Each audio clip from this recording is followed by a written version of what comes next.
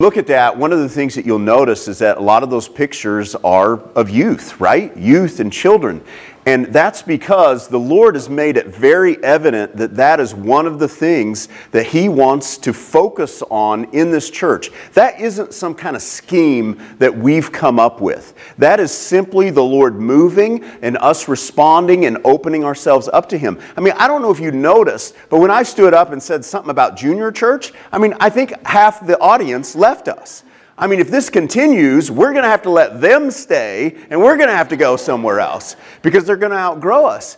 Again, this is not something that we planned. You know, if you go back to the beginning of 2023, some of you are aware of this, some of you may not, but we have a parsonage, which is a home that the church owns. And when my family and I first moved here in 2003, it was such a blessing because, just to be frank, the salary that this church paid was not enough to live and provide for a home. And we didn't already have a home. So to have a home for us to live in was such a blessing. But we reached a time and a place where we wanted to have our own place because I'm going to reach a time when I'm of an age, if God doesn't move me on, I'm not going to be able to continue. I'm going to need a place to live, right? So we started praying for that, and God provided for that. And it was so good because at that time, Marcus and Janae were serving here as youth pastors, and guess what? They needed a place, and they didn't have the funds. And so it was such a blessing for their family for years to live in. But then guess what? They reached a point where they really needed and desired their own place, and God provided a way. And so there we were with this parsonage, and we're like, what do we do with this? And we really had no idea what to do with it. And so we start thinking about, well, let's sell it, let's get the money and we'll start doing other things. But we really didn't sense God moving in that. And so we're just kind of like, God, we don't know what to do. Well, one of the things that we never thought of, is that we would offer it to a children's pastor. Because we don't have the money to pay a children's pastor. What person is going to come and work as a children's pastor when we don't have money to pay them? But as one of the leaders was just in a time of prayer and seeking the Lord, he was just reminded that we have someone who's a full-time children's pastor who's very connected with our church, very connected with Cesar, and what if God wanted to move them back here? And so we got in touch with them, and as you know, Rachel Marlowe is now the children's pastor here. She's living in that home. And what a blessing it is. And before that, we weren't really seeing this, but God was setting the stage for it because God was growing our children's ministry. Sunday nights is when we focus on children, and that's grade school, okay? And that was already growing, and we really couldn't handle it. We didn't know what to do with it. We needed someone who could take us to the next level, but God already had it all mapped out. But it was a matter of us being open and really asking the Lord and looking for His direction. So, in this coming year, we're going to face new challenges. What are they? I don't even know yet, because we oftentimes don't know until they happen. But as they do, what we want to do is we want to look for, where is the Lord blessing? Where is the Lord placing favor? Where is the Lord opening doors? And what's He want to do specifically with this church? Because this church is a part of a bigger family, which is the church. And this church is part of other churches that are in this town. But you know what? There are distinct things that God wants to do in each church. Places that He really blesses and places favor upon. Again, in the children and youth, He's really blessed us with that. That's not what we planned. It's just what He's done. And it really is filling a void in this community. And there are many others that are needed. We connect with other churches to use their resources. For instance, one of the things that we tried here was a Celebrate Recovery. And we just couldn't really get it to take off. But right now there's one out at Hazeldale. Do we want to support that? Absolutely, because we're all in this together. So as we move forward, we want to look at what God's doing. But as we do that, there are some things that we want to protect ourselves from. We want to remember who we are about. We want to remember what our focus is about. And so as we talk about that, I want to go to a scripture that's found in 1 Corinthians chapter 3. 1 Corinthians chapter 3. Because this is a great example of a church that started to get off track. And this letter that Paul wrote to them, he really addresses how they're getting off track. And then he really points them to what they need to be focused on. And so it's a great reminder for us today. So this is a letter that we're reading. It was a letter that Paul just wrote out. He didn't have chapter and verse or all that. He just wrote out a letter. And he's sending it to a group of people that are in a town called Corinth. And these people are believers. They have a church. They're following Jesus. But like every church, like every person, the enemy's after them. He's trying to redirect them, get them off course. And here's the thing. Many times we don't even realize it. As God is, or as the enemy is redirecting us and getting us off on a course, we don't even realize it. We think we're doing something good. We think we're walking with the Lord. And that's exactly what was happening in this church. But when you start to look at the fruit, oftentimes you can tell there's something going on here that's not good. And the fruit that was happening here that was not good was division. That's what was happening. But how did they get there? They didn't set out to be divisive. Let's read about this. 1 Corinthians chapter 3, verse 1 says, "Dear brothers and sisters, when I was with you, I couldn't talk to you as I would to spiritual people. I had to talk as though you belonged to this world or as though you were infants in Christ." So here's what he's saying. These are people that are supposed to be following Jesus, but the problem is they're following their flesh. Okay? Every one of us, if you've accepted Jesus, the Spirit of God is in you. But it is a daily, moment-by-moment battle. Where are you going to follow, the Spirit or the flesh? Because my flesh is always telling me stuff. Like it never stops. It always thinks about Kirk constantly and whatever my fleshly desires are, and it wants to fulfill them. And quite frankly, it doesn't care about you. It doesn't care how it affects you. It doesn't care, about your needs and desires. It's always there. But then there's the Spirit. And the Spirit cares about the things of God. And the Spirit loves you. And the Spirit wants to use me to be a blessing to God and to you. And so there's this constant war that's going on. And we've got to battle that. But part of the way we do that is together. And so that's why Paul is addressing it with them. Verse 2 says, "I had to feed you with milk, not with solid food, because you weren't ready for anything stronger. And you still aren't ready. For you are still controlled by your sinful nature. You're jealous of one another. You quarrel with one another. Doesn't that prove you're controlled by your sinful nature?" So that's what I'm talking about, the fruit. Look at the fruit that was happening. There was this jealousy and this division stirring up. And so he's saying, hey, look at that. That shows that you're in your sinful nature and that you're living like people of the world. When one of you says, "I'm a follower of Paul," and another says, "I'm a follower of Apollos," aren't you acting just like people of the world?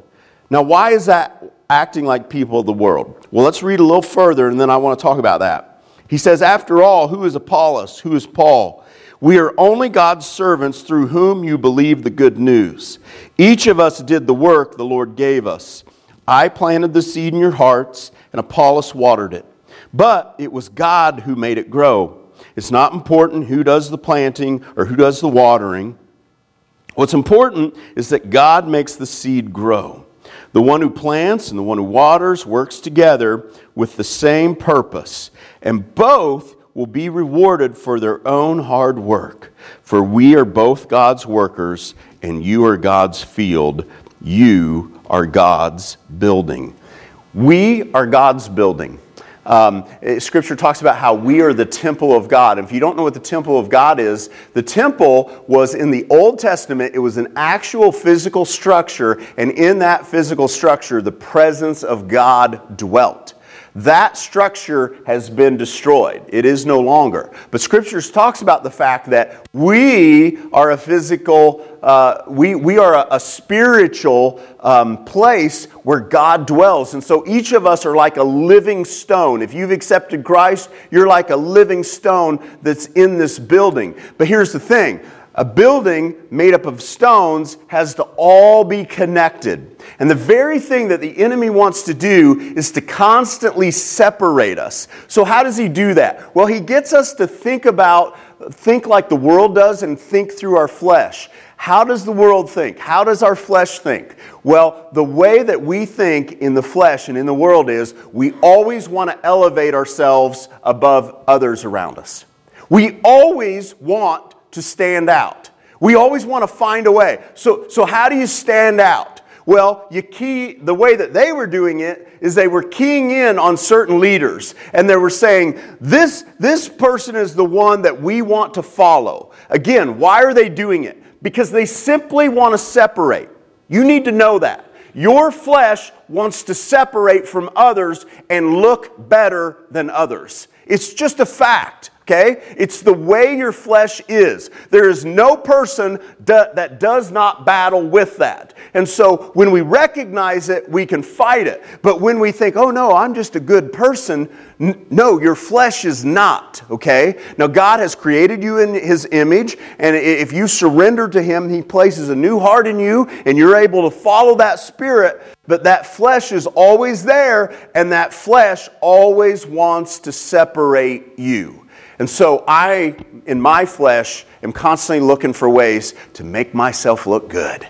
To make myself, look better than the others around me so that others will give me a little clap and say, now, and by the way, it's good to give encouragement. I need encouragement, okay? I need encouragement from you. But I want you to hear this. What my flesh wants to key in on that. When we're fighting in the spiritual, we need encouragement. But what was happening here was they were looking for ways to separate themselves. So we want to battle that. We don't want to separate ourselves. We want to work together. And we want to play the role that God has for us. We want to ask God, what do you want me to be doing? Maybe it's in front of others, and maybe it's not. But I got to tell you this, if it's in front of others, God really needs to prepare you for that. Because it's not easy. When people give you attention, it kind of gets your flesh going. And you've really got to be careful with that. And so God may even have you for a time in the background because He wants to protect you until you're really ready for that. So that's one of the things that God's going to do. Now, as we talk about this temple that we are, how do we build that? Well, I want to look into what He says about this and talk more about that. Because He says in verse 9 that you are God's building. Verse 10 says this, because of God's grace to me, I've laid a foundation like an expert builder.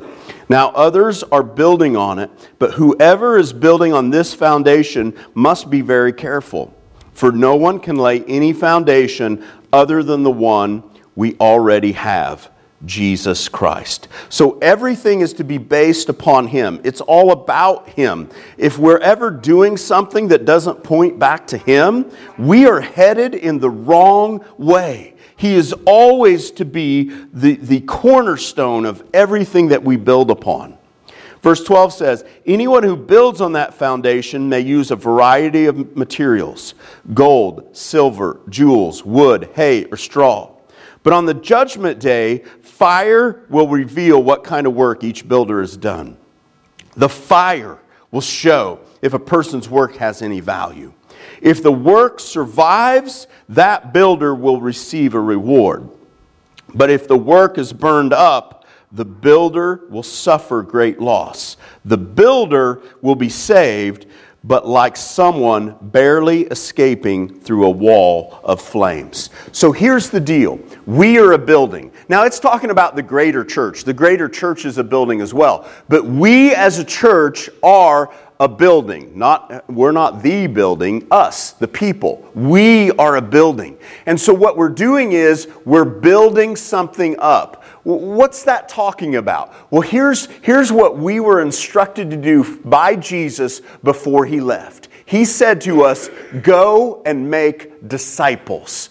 That's what he's called all of us to do, is to make disciples. So in everything that we do in this church, our goal is to make disciples. What is a disciple? A disciple is someone who follows Jesus, okay? Someone who follows Jesus. Now, the only way that we can make disciples is if we are in fact following Jesus as well. There are many shortcuts that you can take that will be burned up at the end of time. Things that won't last. For instance, if we just tell people, oh, you just need to believe.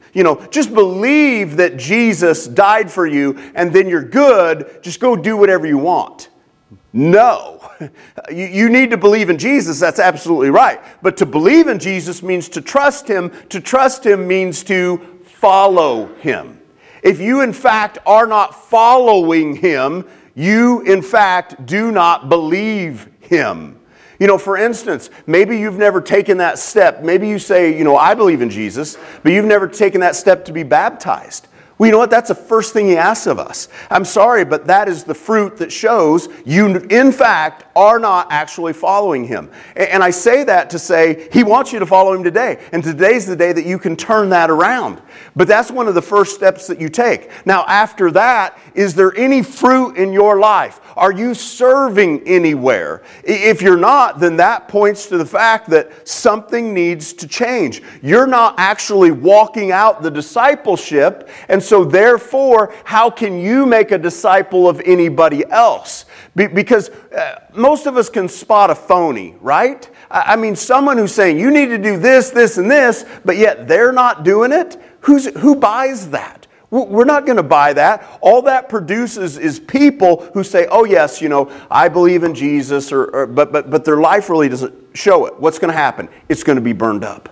So, what are we to do with it? Well, first of all, we are to be people that pursues the Lord. I've talked about it before. It's not easy. It's a battle. We need one another. None of us are going to do it perfectly. If you have someone around you who's pretending that they're doing it perfectly, right off the bat, they are a phony. That is just not true. I fall on a regular basis, but the thing is I'm not going to be satisfied with that, because I know that God is able to transform me. I know that He's able to do something within me. So I'm going to keep getting back up, and I'm going to look for ways not to continue in the same old patterns that the enemy has been sucking me into. And I'm going to be open about that with you. Not all of you, because it depends on how much I can trust you, okay? But if you're someone I can trust, I'm going to be open, because I don't want to pretend. Pretending is so exhausting, is it not?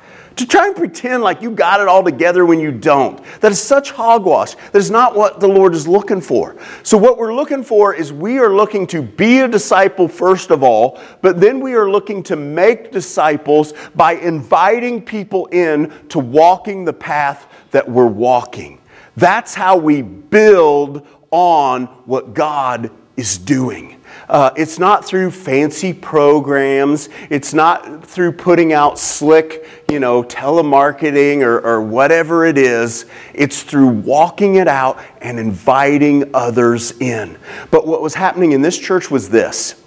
It's not what they were doing. They started off on the right track, but then they started thinking through the flesh. And they started thinking through ways to elevate themselves. And because of that, they weren't really able to disciple others. What they were inviting others into was not real discipleship. And we see so much of that in the church today. People lifting up people lifting up certain things. I mean, when you look at Scripture, although God's a mystery, there are so many things in Scripture that honestly are not that hard to understand. But we sit around and we come up with 100 different viewpoints on something so basic. Why do we do that? Because we want to separate ourselves.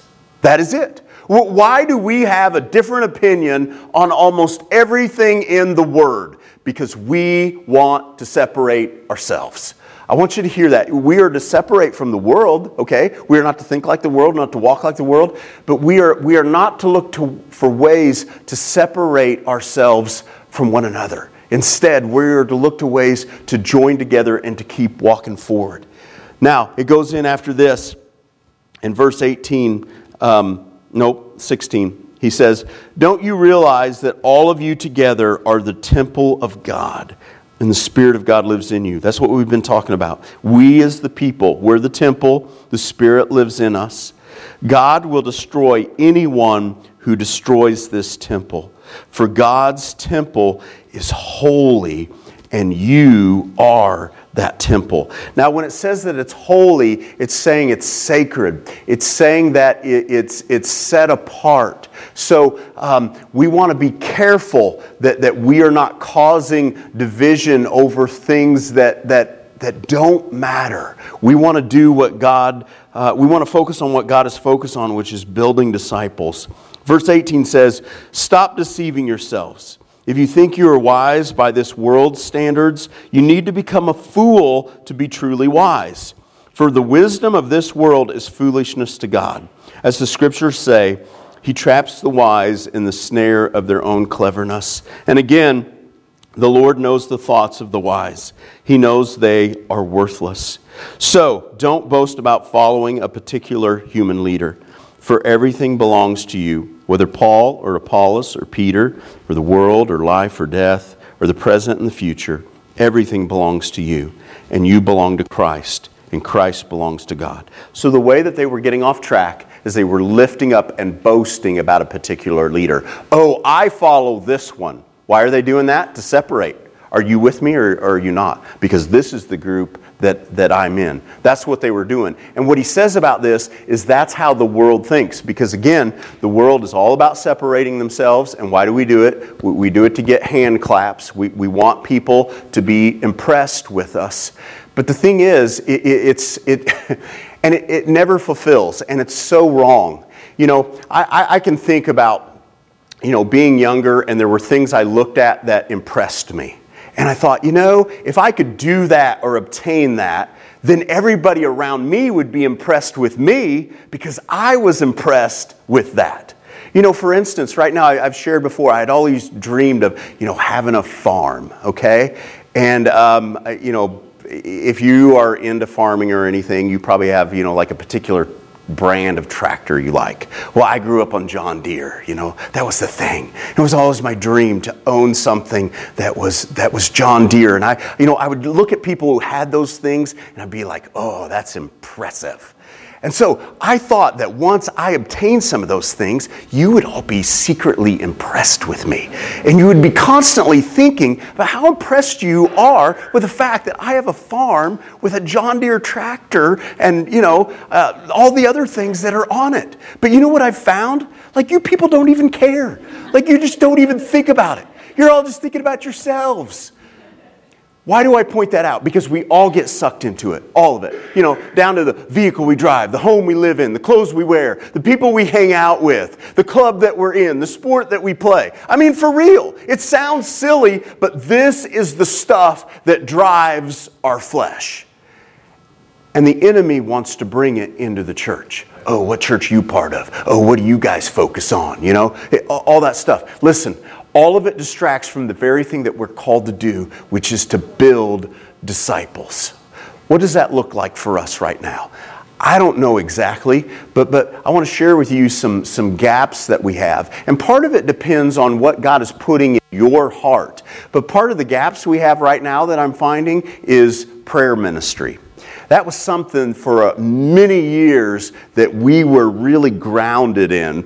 For those of you who've been with us a while, Chris Stubblefield led that ministry, and he knocked it out of the park. I mean, he had so much going on. And it's not just about things going on, but there's just so much that he led. Prayer service. Our leaders would get together and pray every month. He had an intercessory prayer room where someone's praying as we're here worshiping.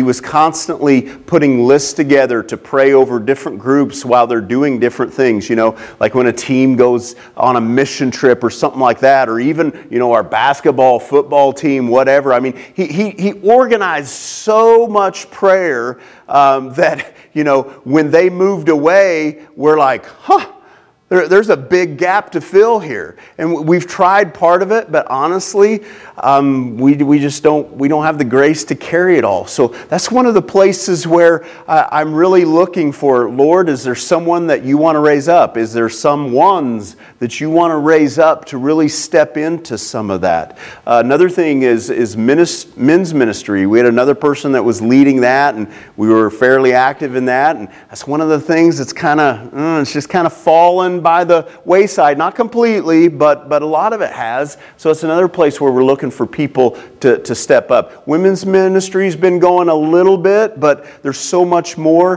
One of the burdens that Nikki has on her heart is just marriages, feeding into marriages, strengthening marriages, and so on. So what's that look like?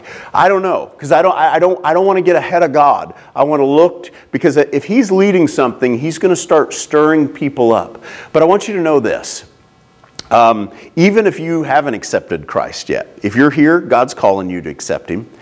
And God's calling you to accept Him because He loves you and He wants to be in a relationship with you. But I also want you to know this. He wants to use you. He doesn't need you. He can do whatever He wants without you. But He wants to honor you and love you by using you. And so He's got a place for you, okay? He's got a place for you in the church. And if He's leading you here, He's got a place for you in this church. If you're not currently filling a role here, God's got something for you. And I just want you to know that if you don't step into it, God's going to continue the church on, yes. But if you step into it, you can be a blessing to others. There's a place for you. God's put you here for a purpose. There's something He wants to do with you. So the question is, what is that? And when you step into that, what you find is the fulfillment you're looking for. If you're trying to, stay back and stay in control of your life and not get too many demands on you, I just want you to know you're missing out on so much fulfillment that God wants to give you. So as we move forward in this coming year, I want you to be open to what God wants to do in you. Father, thank you.